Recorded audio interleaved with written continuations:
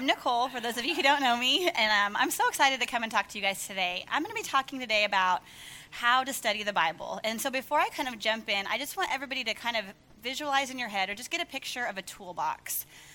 So like just kind of a rusty old metal toolbox that you'd find in your garage, and inside of it there's some like a hammer and a screwdriver that are kind of pretty familiar maybe, and then there's some other tools that maybe you have no idea what they do.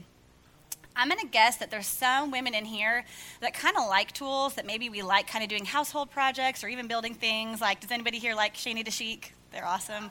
And so there's probably some people in here that if you saw a toolbox, you might get kind of excited. There might be tools you don't know, and the thought of learning them sounds like fun.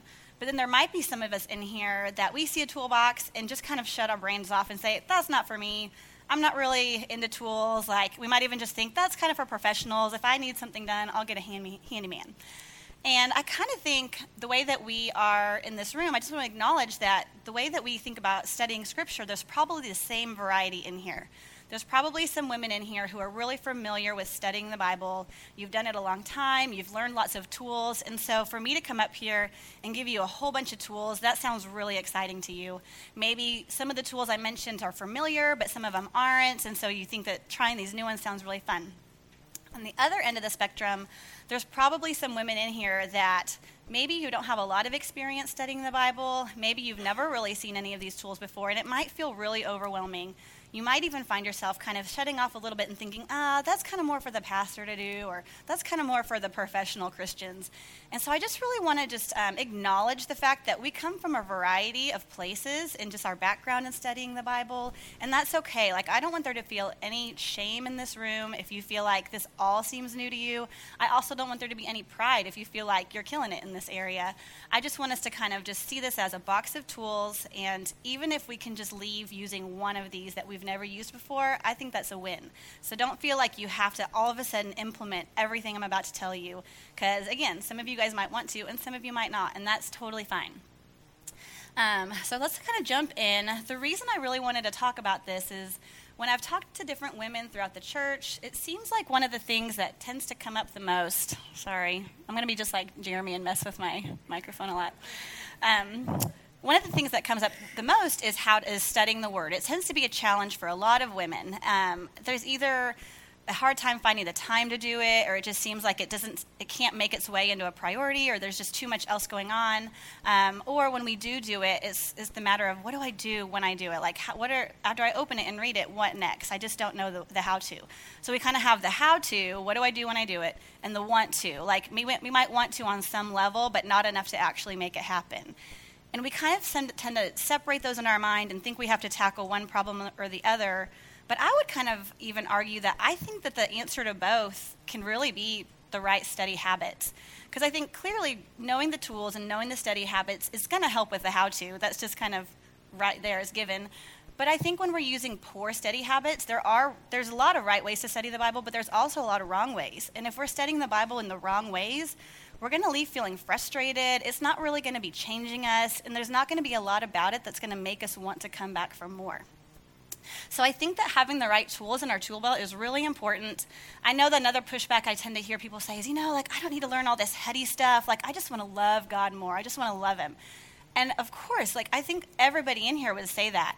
One of my favorite quotes is from Jen Wilkin. Anybody who knows me, I'm going to quote her a lot, so she's my favorite. But one of her most popular quotes that a lot of you all have probably heard is, the heart cannot love what the mind does not know. A lot of times, if we're just focusing on just trying to love God more, but you're not learning about who God really is, you might be starting to love a God of your own creation and not the actual God of the Bible. I think that knowledge and affections go hand in hand. A good example of this that I've heard taught about before, like as an example, is wine tasting. Like, I'm not a wine drinker. You could give me a $100 bottle of wine and a $5 bottle of wine. They're both kind of going to not taste good to me. Like, I wish I liked wine. I've just never developed a taste for it.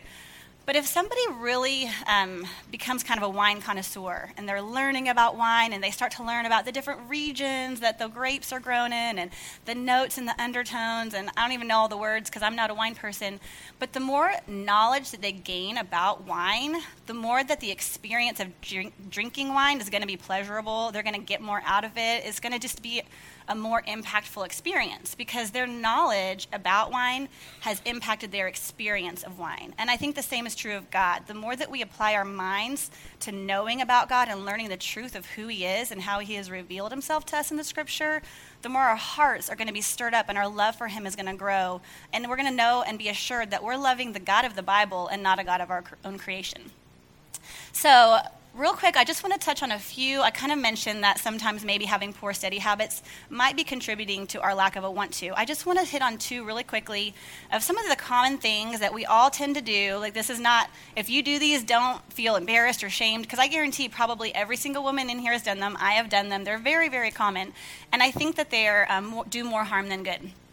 One of those is having a habit of always approaching the Bible, just kind of skipping around from place to place. Like, I think that it's common for women to say, okay, I've got some time today. I really want to just spend some time in the Word.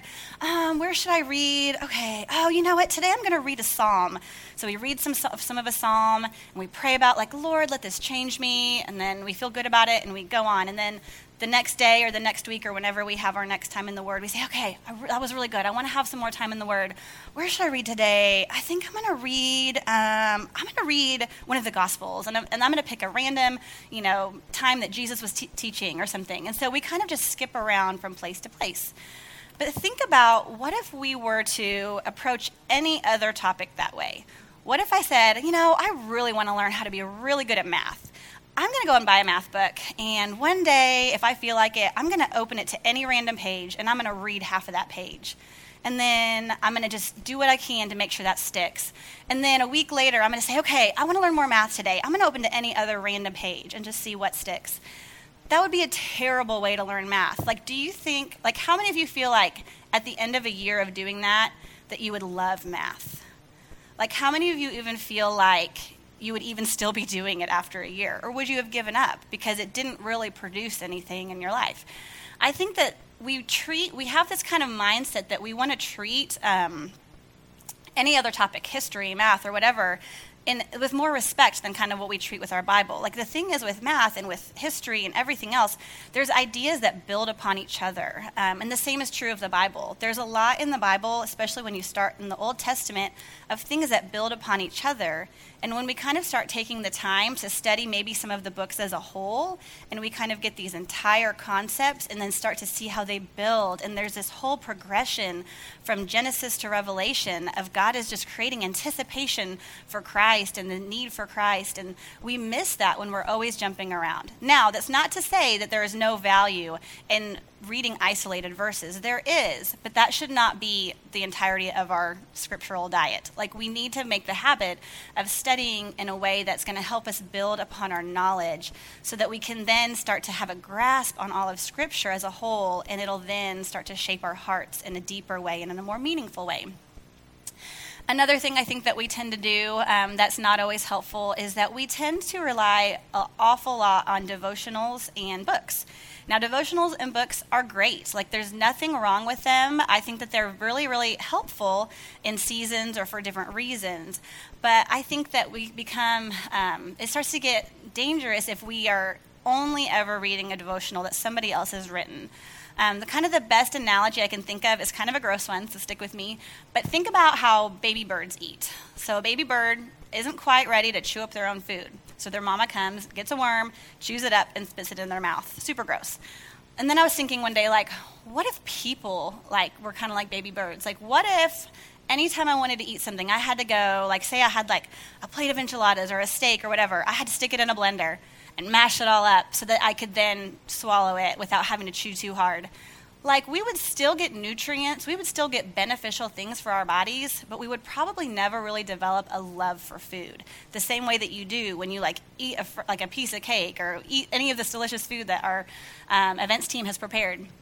I think that the same is true of the Bible. I think that when we're only filling our minds with scripture that has already been digested by somebody else, and we're only getting kind of the secondhand knowledge of somebody else saying, I've really studied this, I've really chewed it up, this is what I think you should think about it, we're going to get a lot of great insights and knowledge, but we might not ever develop that love for the Word of God that comes when you dig in yourself and you let God's Spirit meet you there and move in your heart and stir things up. I know for me that any time that I'm doing something where I experience God's Holy Spirit, I want more of that. Like if I'm having this conversation and I'm getting to share something that God has done in my life and I can just feel his Spirit working through it, or I get to be a part of leading somebody to Jesus, or I'm, spending time in the Word and God just opens my eyes to something, that's addicting. That's what draws me back for more. It's encountering God's Spirit. Like, I think that the Spirit and the Word, like something special happens when we go directly to the Scriptures and press into it and let it transform us directly. Now, there are times in a person's life when we do need easily digestible food. Like when you're a baby, you do need to eat baby food. Like if you're sick, you might need applesauce or whatever. Like there's seasons when you're going to rely more heavily on devotionals and books. Like I know, new moms like who have no sleep and things like that. That might be a season when you're not going to have as much time to go straight to the Scriptures all the time. And so I'm not saying in any way that you should never do devotionals or never read books. I'm not at all saying that. I'm just saying that if you look at the course of your life, that you need to see stretches and seasons maybe where you are really devoting yourself to, I'm going to go straight to the Bible and let it transform me and not always rely on secondhand knowledge or somebody else. So those are just a couple of really common ones. I don't want to spend too much time there because I really want to make sure we have a lot of time for the good things that we should be doing and giving you a lot of really practical tools. So let's see here. There's 3 basic principles that I'm going to share with you today. The third one is when we're going to get really practical, a lot of really, this is what you do kind of tools. So if you really like the tangibles, like just give me some action steps, like it's coming, don't worry. But I just want to make sure that we focus on the posture that we need to come to Scripture in. And so the first one that we're going to talk about, the first basic principle, is that we need to remember that the Bible is a book that is primarily about God first and not man. I'm going to say that again. The Bible is primarily about God first and not man. I think most of us would know that intellectually, but how many of us have ever sat down to have a quiet time or a devotional or just some time in the Word and prayed, Lord, show me what you have for me today. God, what is this Scripture saying to me? Like, Lord, I'm having this issue in my life and I just need guidance on this situation. Will you just point me to something in your Scriptures that's going to tell me what to do? Obviously, God does have words for us. He does have guidance for us. He wants to lead us to different decisions through lots of different ways. But what if instead we had the posture when we went to the Scriptures of saying, God, reveal something about yourself to me today. God, show me your character more as I read your word today. We know that the only thing that can truly satisfy our hearts is God. And so when we come to the Scriptures, really wanting primarily advice about ourselves or to learn more about ourselves, we're trying to pull something from the Scriptures that's not ultimately going to satisfy us the same way that God is going to satisfy us. And so we need to learn how to approach it with the heart attitude of, I want to learn about God, not necessarily, I want more information about myself and my own circumstances. One example is I was at a conference recently, and my girl Jen, she was giving this example about she had been to a conference, and there was 4 speakers, and she was the 4th one, and the first 3 all spoke and taught on Psalm 139. And they didn't plan this ahead of time, but it just tends to be a passage that women love, and we just feel drawn to, like we just need this for some reason. And so it just really got her to think a lot about this, and she did this thing where she read it 2 different times in 2 different ways. And so I'm going to just basically copy exactly what she did, because it was really impactful for me. So the first time she read it the way that we as women tend to like to read this passage. O Lord, thou hast searched me and known me. Thou dost know when I sit up and when I sit down and when I rise up. Thou dost understand my thoughts from afar. Thou dost scrutinize my path and my lying down, and art intimately acquainted with all of my ways. Even before there is a word on my tongue, behold, O Lord, thou dost know it all. Thou hast enclosed me behind and before, and laid thy hand upon me. Do you see how my attitude and my posture toward that Scripture was all about myself and what is said about me? Now listen to the difference. O Lord, thou hast searched me and known me. Thou dost know when I sit down and when I rise up. Thou dost understand my thoughts from afar. Thou dost scrutinize my path and my lying down, and art intimately acquainted with all of my ways. Even before there is a word on my tongue, behold, O Lord, thou dost know it all. Thou hast enclosed me behind and before, and laid thy hand upon me. Do you see the difference? I get goosebumps the second time I read it because I am focusing on the only one who can satisfy me, and how, like, I'm basically giving him my worship when I read it that way. And so that's just a general posture that we need to learn how to have when we come to Scripture. I think we do this all the time, and we jump straight to, what does this mean for me? What is this saying to me? And instead we need to ask, what is this saying about God? And then let the what does it say for me come later. That still is going to come. We are still going to get application. We're going to learn about ourselves. But we need to learn about ourselves after learning about God first and letting that shape the way that we see ourselves. Does that make sense? Is everybody tracking with me? Okay. All right, so now, first basic principle, the Bible is a book about God first, not man first. Second basic principle, we need to understand that while the Bible is several books, there's lots of different books within the Bible, they're all part of one story. And we need to have a basic understanding of what that story is. There's a lot of ways to talk about this. I'm just going to kind of touch on two different approaches. One of them is just knowing the greater gospel narrative. This is a really easy thing to remember. There's 4 different parts of it.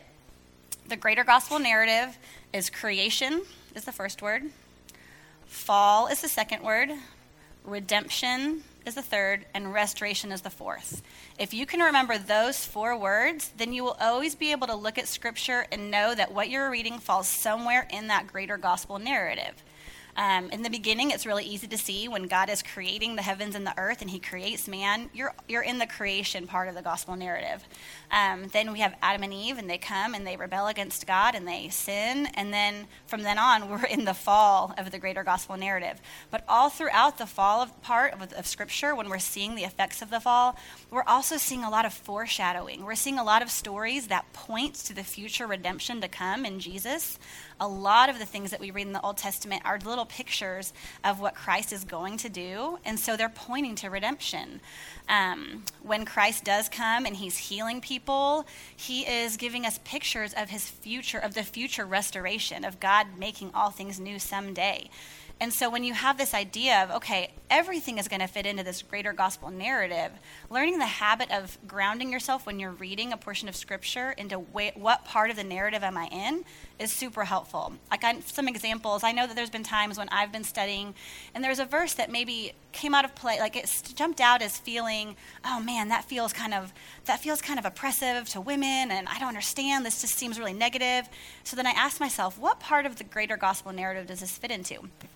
Sometimes it's clearly fitting into the fall, and that portion of Scripture is not describing the way that God intends things to be, but it's describing an effect of the fall. Sometimes I can see, well, this is something that Paul is doing to help churches to, be better and to grow more into Christ-likeness. He is trying to bring people into restoration. He's trying to bring, things to more how they should be. There's probably something contextual that I am missing here that's making me read this. There's probably, I'm not understanding it fully if I'm assuming that it is not for our betterment. So I think that having that grounding of where in the greater gospel narrative is going to help us as we approach text, kind of to disarm some of these questions. The other way that we can kind of remember it's part of one story is just kind of having a basic understanding of the chronology of the Bible, just the timeline. So all the different books in the Bible aren't necessarily in order as far as what happened first and what happened next. And so it can be really confusing. In your handouts, we don't have time to learn the whole timeline today because it's pretty in-depth. But I did give you a very basic one in there just for your reference. And when you get online, you can just Google chronology of the Bible or Bible timeline, and you'll find way more detailed ones than this. But this one's very basic. And it can just start to give you an idea, because the thing is, as you study a book, right now I'm in 1 Samuel, it's really helpful to know what came before this, generally, if I could just say in 2 sentences, what came before this, and then what's going to come after, what is this lumped together with? And it's going to just kind of ground you and give you some context, just to kind of know. So a lot of times we kind of think, I can still get a lot, I can still get so much out of this, this passage that I'm reading. I don't really need to know the context. I don't really need to know where it's fitting in. But context really does matter. This conference that I was at a while ago, I was at a breakout, and the teacher in there, she was telling a story about her friend, and her friend was just having a really bad week. And she, was just, I think she said that she had just had a miscarriage, and she was just feeling really down, and things just were not going well, just in general. And she gets this text on her phone, and it just said, "Hey, I'm here for you." And she's like, "Oh man, like I really needed to see this. Like I needed to hear this. This is so sweet. I don't know who this person is. I don't have them in my phone." So she kind of replies back, and she's like, "Thank you so much. It's been a really hard week. My soul really needed this. Like I'm so sorry, but I don't actually have your name in my phone. Can you tell me who this is?" And she gets a reply back, "This is your Uber driver. I'm here for you." And so, like, the context really matters. And it's funny, I actually saw a commercial that kind of used that same scenario, like, a couple weeks later. And I was like, maybe this happens a lot. But, so just this idea that when we read a text, without having any idea where it came from, who wrote it, who it was written to, we can easily misapply it. The context really does matter. So having that basic understanding of the general timeline of the Bible and knowing the greater gospel narrative is going to give you a framework it'll be a safeguard for you to stop misapplying scriptures if that's something that's happening for you. I mean, it happens for all of us, so. Okay, so that's the second one, knowing the basic storyline of the Bible. The third thing, and this is where we're going to spend a lot of time and get really nitty-gritty and have some practice and stuff, and this is the hardest one for us. We need to remember that application comes last. Our tendency is to open up the Bible and to say, how does this apply to my life? And we do want to ask that question eventually, but not until we have spent the time making sure that we first know what it says, comprehension, then know what it means, interpretation, and then application. I've had this taught to me at a couple of different workshops and stuff. It's kind of a popular method. They kind of dubbed it the CIA method, kind of detective or whatever, so just easy to remember. So we're going to kind of just walk through those steps here in just a minute, but first, just to set it up, some of the things that I really recommend is starting to, if you've never done this before, get in the habit of picking a whole book of the Bible and say, I'm going to spend some time, a couple of months, however long it takes, to study this whole book of the Bible. I think that's really important because it's going to help you to start kind of building more of a map in your mind of how all Scripture fits together and points to each other, because you're going to just get a lot more of that context. You're going to just be building a bigger map in your head. I think when you bounce around from topic to topic, that just doesn't happen quite as effectively. I've heard, again, Jen Wilkins talks about the difference between a savings account and a debit account. And when we go to the scriptures and with a kind of the posture of, Lord, I just need something to get me through the day. Lord, give me something to get me through the day. She kind of compares that to a debit account. We're drawing what we need from the scriptures for that day. Now, a debit account's not bad. We all function with debit accounts and savings accounts. So I'm not saying that you should never do that. We should. That's important. But I think that most of us would agree that a healthy adult also has a savings account.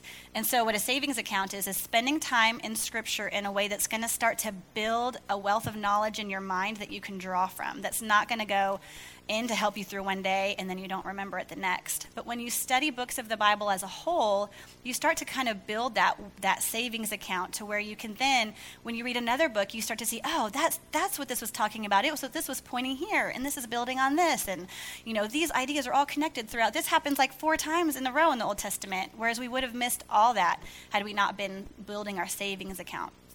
For me, we went through, 10 years of infertility and adoptions that didn't work out and everything when we got married. So I had a period of time when I just had more time than most women my age because I didn't have kids. And that was, not by choice, but I just happened to have more time. So I was able to spend, more often kind of these extended times in the Word studying a whole book of the Bible at a time. And then now having Jax, that doesn't happen as often. It's a different season of life. But God is still allowing me to benefit from the savings account that was pulled up earlier, that even if there's a week that I don't even get to open my Bible, there's still this savings account in there that as I go throughout my day, the Holy Spirit is drawing from and, moving in my heart in different ways. And so we benefit greatly when we build a savings account for ourselves of knowledge that's going to serve us for our lifetime. So the first thing that we want to do before we go to the CIA method is there's kind of a step one. This was something that I got from a teacher named Colleen Searcy. She's really smart, and she talks about the idea of reading the envelope. When you get a letter in the mail, what's the first thing you do? Look at the envelope, because that tells you a lot of information about that letter. It tells you who it's to. It makes sure that you're not like, reading something and thinking it's for you when it's really for somebody else. It tells you who it's from, like who wrote this. It tells you what kind of a letter it is. Like, is this junk mail? Is this a personal letter? It tells you when it was written. There's like a post stamp. And so the same way, when we are going to read a book of the Bible, it helps to kind of like prepare ourselves and ground ourselves by reading the envelope a little bit. What that means is just taking like 5 minutes. It sounds intimidating to some people, but it really, with Google, with our phones, like with your study Bibles, most of this can be found in 5 minutes, and we're going to practice it in a little bit. To read the envelope is just basically saying, okay, I'm about to spend a couple weeks or a couple months or a year studying this book. First, before I jump in, I want to know who wrote it. Who did they write it to? What genre is it? This is kind of like the what kind of letter was it? Like, have you ever gotten a letter that makes it look on the outside like, oh, this is a letter from a friend, and then you open it up and they're trying to sell you something and you're super annoyed?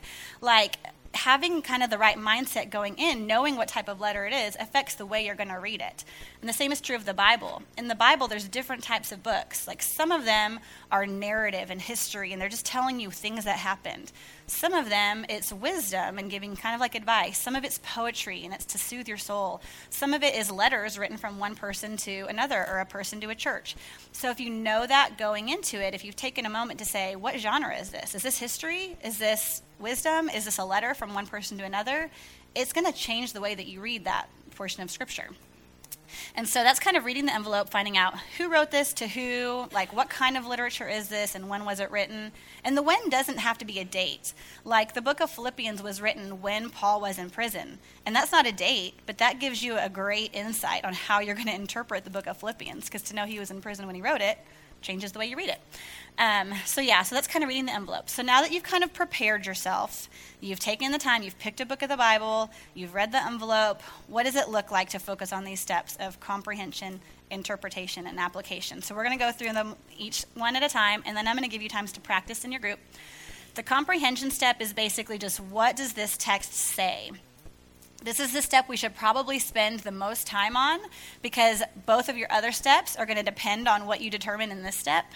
So if you are misunderstanding what it says, you're also going to misinterpret it, and you're also going to misapply it. So make sure you give comprehension plenty of effort. Also, I do have these like basically laid out in your books just so for reference for you. So if you feel like I'm flying through it and you can't write it all down, I did try to give you some notes just so that you wouldn't be, scrambling to write everything down. So there's kind of a couple of things that I think are helpful for comprehension. This is not an exhaustive list, and you don't have to do these things, but these are the things that I have found to be helpful to me to make sure that I'm having a good comprehension of the text. The first one is asking questions. And for me, this is what I spend probably 75% of my time in the Word doing. Like, this is the most important. If you only do one of these tools, I recommend this one because I think that it's more effective than all of the rest. So what I do is, say I've decided to read, in the book of, Isaiah or whatever, and I start at the beginning. After I've kind of set myself up, I start at the beginning and I read the first, either a paragraph or a section or a chapter, just whatever I feel like I have the time that day to start focusing on, or whatever just feels like a natural break. And then I just write down every single question I have about that text. And I've never come across a text, like a section, even if it's just like 2 paragraphs, where I couldn't come up with at least 4 or 5 questions. It can be anything. It can be, who is this person? Or what is this sin that they mentioned? Or this seems out of place. Why is that? Or it seems like he's saying this, but that doesn't feel right to me. Is there something that I'm missing? Really anything that you don't understand or feel like you could understand more deeply, just write down that question. And then you can just spend the next, the rest of your time that day, but really it'll probably take longer, like the next several times that you get to sit down to study, just focusing on answering those questions. There's a lot of ways you can find the answers to your questions. The good way to start, if you've never really done this before, is if you have a study Bible, even just reading the study notes might end up answering some of those questions for you. Online, there's lots of commentaries, and what a commentary is it's basically like a scholar or a theologian has looked at the text, and they have just written like all of their thoughts about it. And so a lot of time, they've kind of explained the meaning and drawn, different things from it. So a lot of the comprehension can really be enriched if you go to commentaries and kind of hear other people's thoughts about it. And those a lot of times will answer a lot of your questions. If you've been doing this a while and you start to feel more comfortable, I kind of recommend taking it a step further and starting to challenge yourself. I'm going to see if I can answer my questions using just my Bible and not going to other people first, because I mean, that's all that these theologians and scholars had was a Bible. You know, they probably had some other resources too, but I think just having the habit of saying, okay, I have this question. Some of the tools that you can use to answer it with just your Bible are, if you get a reference Bible or there's like cross-referencing apps, you can start cross-referencing the verses that you have questions about. What cross-referencing is in a reference Bible, like in mine up here, you probably can't see it, but in the middle, there's a bunch of verses listed. So like if I'm reading a verse here, it's going to have a little like symbol or a number or a letter, and when I can match this over here, it's going to tell me a lot of other verses that are tied to that verse somehow. Maybe it's another verse about the same topic. Maybe it's a verse of a parallel passage that says the same thing, or somebody quoted from this other verse. So if you get online and you start looking up cross-references for the verse you have a question about, it's going to take you all over Scripture, and then you can start answering the question, what does the entirety of Scripture say about my question? Like, for example, there's a lot of times in Scripture that, things like clothing are talked about, like, what women should wear. And I know that there's been a time when I've said, gosh, like, this just seems so strange. Like, is it saying that, like, I can't try to look cute? Like, I don't understand. Like, I'm going to see what the entirety of Scripture, and so that was one of my big questions, is like, what is this really saying about women and clothing? I'm going to get a big picture view of what does the entirety of the Bible say about women's clothing. And I was able to do that through cross-referencing, looking up all the cross-references. And then also in the back of a lot of your Bibles, there's going to be an index. And I could just look up clothing in my index. And it's going to point me to a whole bunch more verses that are about clothing. And then I can get a picture from beginning to end of verses that reference clothing. I can get a bigger picture view of God's, what he seems to be teaching us throughout Scripture and clothing. And then it's going to help frame me better to answer my questions about that passage and see how this, maybe this passage had something to do with a specific situation in that church, or maybe it's getting more to, a different angle at it. And so those are kind of some ways that you can learn how to start answering your questions using just your Bible. And then I recommend still going to a commentary later to check your answers and see if you're on the right track. And that can be really, really helpful. So that's the first thing, is just asking questions, writing down every question you have about a text, and then start working on finding the answers. Another way you can work on making sure that you're comprehending the text well is to start learning to make good observations of the text. So looking at the text and starting to just notice things, to say, gosh, like, why this? I'm noticing that this verb is, repeated 8 times. That must mean something. It's probably important. Or like, I'm noticing that this is the audience here. I'm noticing that Jesus is talking to these people, not these people. And so it's just making observations about the text. There's a seminary, I feel like in all the classes I've been to, this example always gets brought up by everybody. So it must be a pretty famous assignment.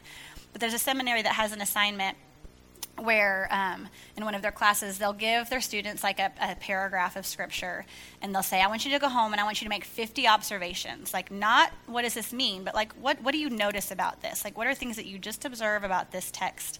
And so the students go home and they struggle with it because 50 is so many, and it's really hard to come up with 50 observations when there's not even 50 words to start with. And so they come back and they're real proud of themselves and stuff, and the instructor's like, great, go home and do 50 more. And so kind of the point of that is that we like to take the first glance of a passage and glean what we notice first, but we need to learn how to start noticing a lot more of the details. There's always going to be more to notice than what jumps out at your first glance. This is really, really important. Let's see. I think I'm going to save that one for... Okay, yeah, so just learning how to just make good observations. What do you notice about that text? And we'll practice that a little bit too. Finally, one final thing to help with comprehension is just, can you say it in your own words? Can you paraphrase it? Could you write out, what did I just learn? If you say you just read 1 Corinthians chapter 1, could I then just say, this is what 1 Corinthians chapter 1 was about? Or could I tell it to a friend? And if you can't do that, then I would suggest taking more time in the comprehension step, because you probably don't really comprehend it if you can't paraphrase it in your own words. So those are just 3 tools that might help you in the comprehension step of studying the Bible. Let's move on to the next one, which is interpretation. And that is basically just asking the question, what does this mean? And a lot of times, comprehension and interpretation, they kind of blend together. You don't necessarily have to say, I'm going to stop this step and start this step or anything like that. They really do overlap, and you're going to naturally do them at the same time. But comprehension is just taking your observations further and just saying, I noticed that this word was repeated a whole lot. What does that mean? like, I noticed that this is the verb he chose there. What does that mean? Like, I noticed that Jesus chose this as his audience. What does that mean? And like starting to like think about and dwell on like, what does it mean? Like this thing that I noticed, what does that mean? How does that change the meaning of the text for me? In the parable of the prodigal son, most of us in here have probably heard it, but it's just, we tend to think of it as this feel-good story because it's this father with two sons, and his older son was kind of a rule follower, and his younger son was a rule breaker, and the younger son, like, took his inheritance and squandered it and, basically just lived terribly. And when he comes back, the father just accepts him with open arms and throws him a party, and people are like, man, that is such a feel-good story. That just makes me feel so secure of the Father's love for me. But when we start practicing our observation skills and we notice, I've noticed in my observations that this was the audience that Jesus is talking to is the Pharisees. And I know that the Pharisees would not have identified with the younger son. They would have identified with the older son. Like, that's interesting. What does that mean? And then we start to notice some more. I notice at the end of this story, the older son's not at the party. The older son's not even with the father. He's outside of the party by himself. What does that mean? So then we realize by making good observations and asking, what does that mean? Now we see, I see this as a feel-good story to encourage me of God's love for me. And yes, that is true about this story. But the original audience, by the original speaker, this is a really strong message of rebuke. He is telling the Pharisees, if you are relying on your own goodness, you are not going to be in the party with the Father at the end. And so kind of asking these observation questions change the way that we see the text because we see what the original author intended. Does that make sense? So that's interpretation is just asking, what does it mean? I noticed these things. What does that mean? And then the last step is application. How should this text change me? And again, you just simply cannot do this and do it well unless you have spent time with the comprehension and interpretation steps first, because otherwise you could very easily be misapplying the scriptures to your life. So once you've spent the time making sure that you have a good understanding of the text and a good grasp of it, then you can start asking questions like, how's the Holy Spirit convicting me through this text? What does this text reveal to me about how I am to live? What situation in my life kept coming to mind as I read this text? And what might the Holy Spirit be telling me about this situation? What sin has been revealed that I need to be repenting of? How does the truth revealed in this passage help me to love God more? How does it help me to love others? How can this text change the way that I live my life this week? And who can I share this passage with? Now, do you see all of these questions? They are a lot more of the I. What can I do? How can this, change me? So we do want to get to that step. I know I was kind of lowering that step earlier on, but really my intention is just to put it in its proper place, because we do want to ask the questions of what is the text change? How is the text changing me? What is this telling me? But not before first seeing what is it saying about God? Am I understanding it correctly? Do I know the truth? Am I really digging into the meaning? And then we can start asking the how should it change me questions. Does that make sense? So I know this is a lot of information. Think back to that toolbox. Some of you guys maybe checked out a long time ago and are like, whatever, I'm going to let other people do this. But I just really want to just encourage you guys, pick up a hammer. Just the most basic thing out of everything that I said. If there was one tool that was well, I could probably bring myself to do that. Just don't think that it's an all or nothing. Don't think you have to take this whole toolbox and suddenly build a house. Just try to use a hammer and learn how to hammer a nail. You just take the simplest thing, whatever feels like it's going to take you to the next level, use that tool and start putting it into practice. And then as you become really good at one tool, you'll be able to start maybe picking up another couple.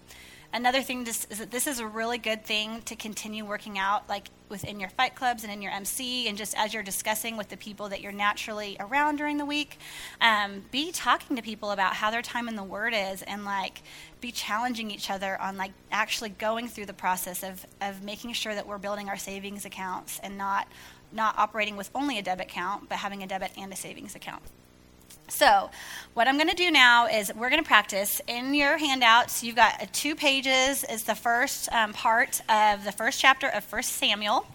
And I purposely picked something that wasn't going to be as familiar as a lot of the more popular, passages, because I want us to come at it without preconceived ideas of anything. I just want it to be kind of a fresh slate. I mean, it's still it's not a completely obscure passage, but what I want you to do first is at your tables, I'm going to give you guys 5 minutes.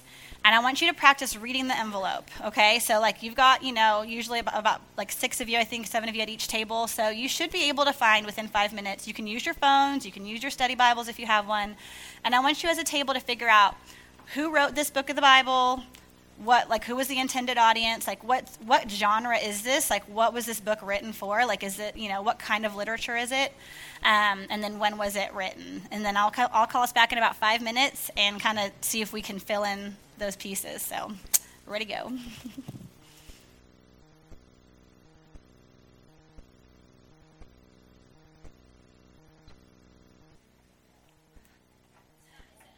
It is unknown, yes, very good. Yeah, we don't always know the authors, and so sometimes there's theories, sometimes it's different scholars disagree, but yes, in this case, it's not actually known who wrote it. Some people think that it was Jeremiah, some people think that, different kings wrote it, but it clearly was not Samuel because he dies during it, so they know that. But yeah, it's unknown, very good. What else did you guys learn about just kind of the context? Where does it fit into the storyline of the Bible? I know I didn't give you guys much time, so... Did anybody get that far? During Solomon's reign? It's a history book. Very good. It's telling us, basically, up until this point, the Israelites have been led by a series of judges, and they've been crying out for a king for a while. And so 1 Samuel is kind of the beginning of the monarchy. It's kind of telling the story about how God said, okay, I'm going to give you a king then. And so really 1 and 2 Samuel, it's all one book. It's just that it was too long, and so when they wrote on scrolls, they ran out of room on the scroll, and they had to start another scroll.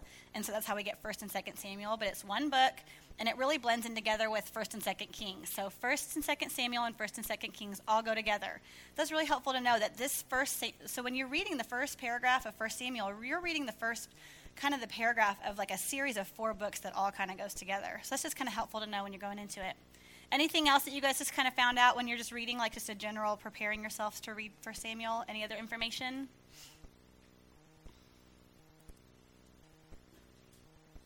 Who is Samuel?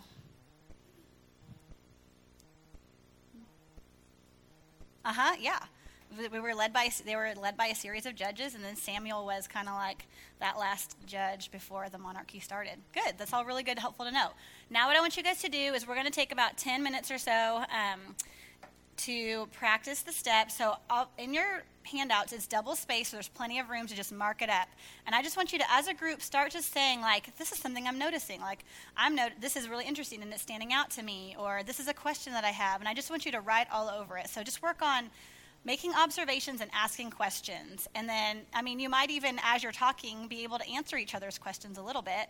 And so this is the only step we're really going to get to practice, just because this is a process that takes a little bit more time. But I want you guys to just see how each other, like a lot of times we have a hard time getting started making observations.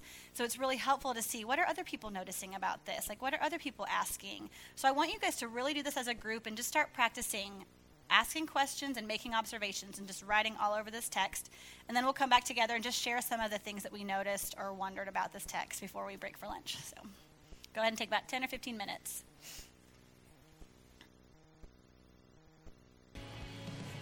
That's a great question. Yeah, wondering where these naming places, where are they? That's a great question. Also, we're not going to answer all these questions. This is just, so in case you're like, where is it? So yeah, that's a great question. That's a really good thing to think through, is asking, where is this place that it's telling me about? The Bible mentioned the place, it must be important. Good. What else? What other questions?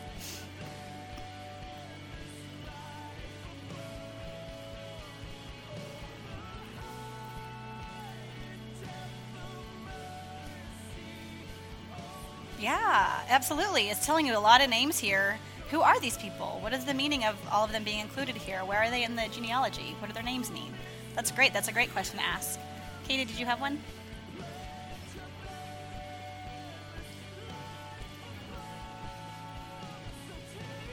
That's good, yeah. Like, how do the wives fit in with the duties? If this is their occupation, if they're in the hill country, that's great. What else?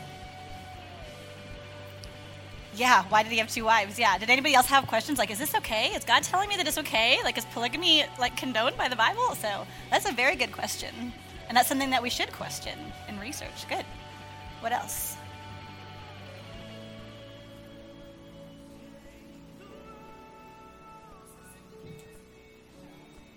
That's a great one. What's the significance of making a vow to the Lord? That's something that I think that there's a lot of cultural and contextual stuff that we maybe just don't grasp in our day. So that's a great question. What else?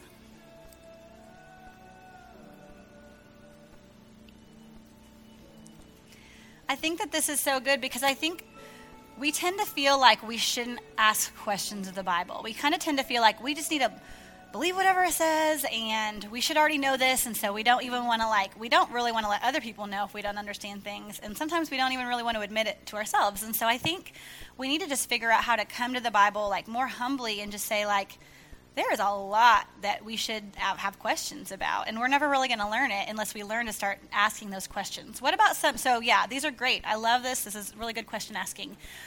What are some things you guys observed or noticed in your observations?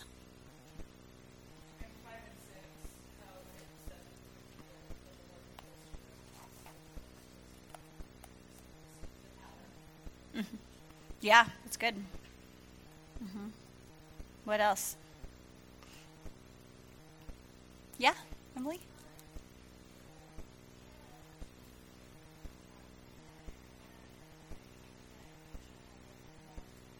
Oh, that's good. Yeah, the parallels between the two wives and how one was loved. That's great. Comparing it to Leah and Rachel. That's great. Mm-hmm. What else? That's a good question. Yeah, what did that mean? Yeah. Mm-hmm. Right. Yeah, that's a great question. Ooh, I didn't even think about that. That's good. Yeah.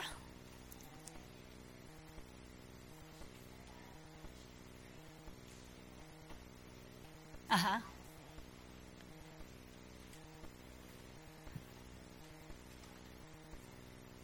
Yeah. That's great. I think that's a really great question, wondering what the translation of that word bitterly is. So, yeah, that's good.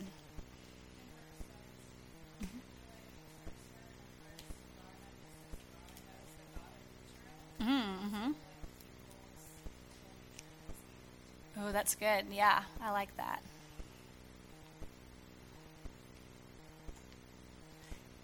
One of the things that stood out to me the most the first time I read this was look at the very end of it.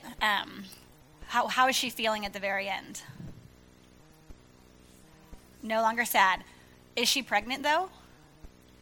No. God hasn't actually answered their prayer yet. And to me, that stood out so much of so what does that mean? That gave me a huge observation of what does that mean? That she was so devastated and weeping bitterly and, so to the point that the priest thought she was drunk. And then she's able to leave happy, but God hasn't answered that prayer yet. What does that mean? And that was a huge one for me. It was just kind of that observation at the end, so... Well, I hope that this gave you guys a good, just starting point for just kind of starting to practice this exercise of whatever text you're reading. Don't be afraid to have questions. And if you think you know what a text says, that's probably a good sign that you should stop and say, let me come up with 50 more observations. Because you never are ever going to really get to the whole breadth and depth of what the scripture is telling you. There's always more things to notice. There's always more things to observe. And we just need to start flexing those muscles and learning how to start doing it. So thank you so much. I'm going to go ahead and just pray. And then I think that Jade will come and give us some instructions for lunch. So. God, thank you so much just that you've given us your word. You've given us this amazing revelation of yourself, that you don't hide yourself from us. You don't make yourself so much of a mystery that we can't know you, but you've really given us a really good picture of who you are in your scriptures. God, I pray that we would all leave here feeling more equipped to study the word in more effective ways, and that we would just be able to encounter you in a deeper level in our time in the Word. I pray that nobody would leave here feeling overwhelmed or like this isn't for them, but that you would just show everybody the one tool that they could start implementing just to start them down the path of building their savings account of Scripture. So God, I just pray that you would continue to be with us throughout the day, and we love you. Amen.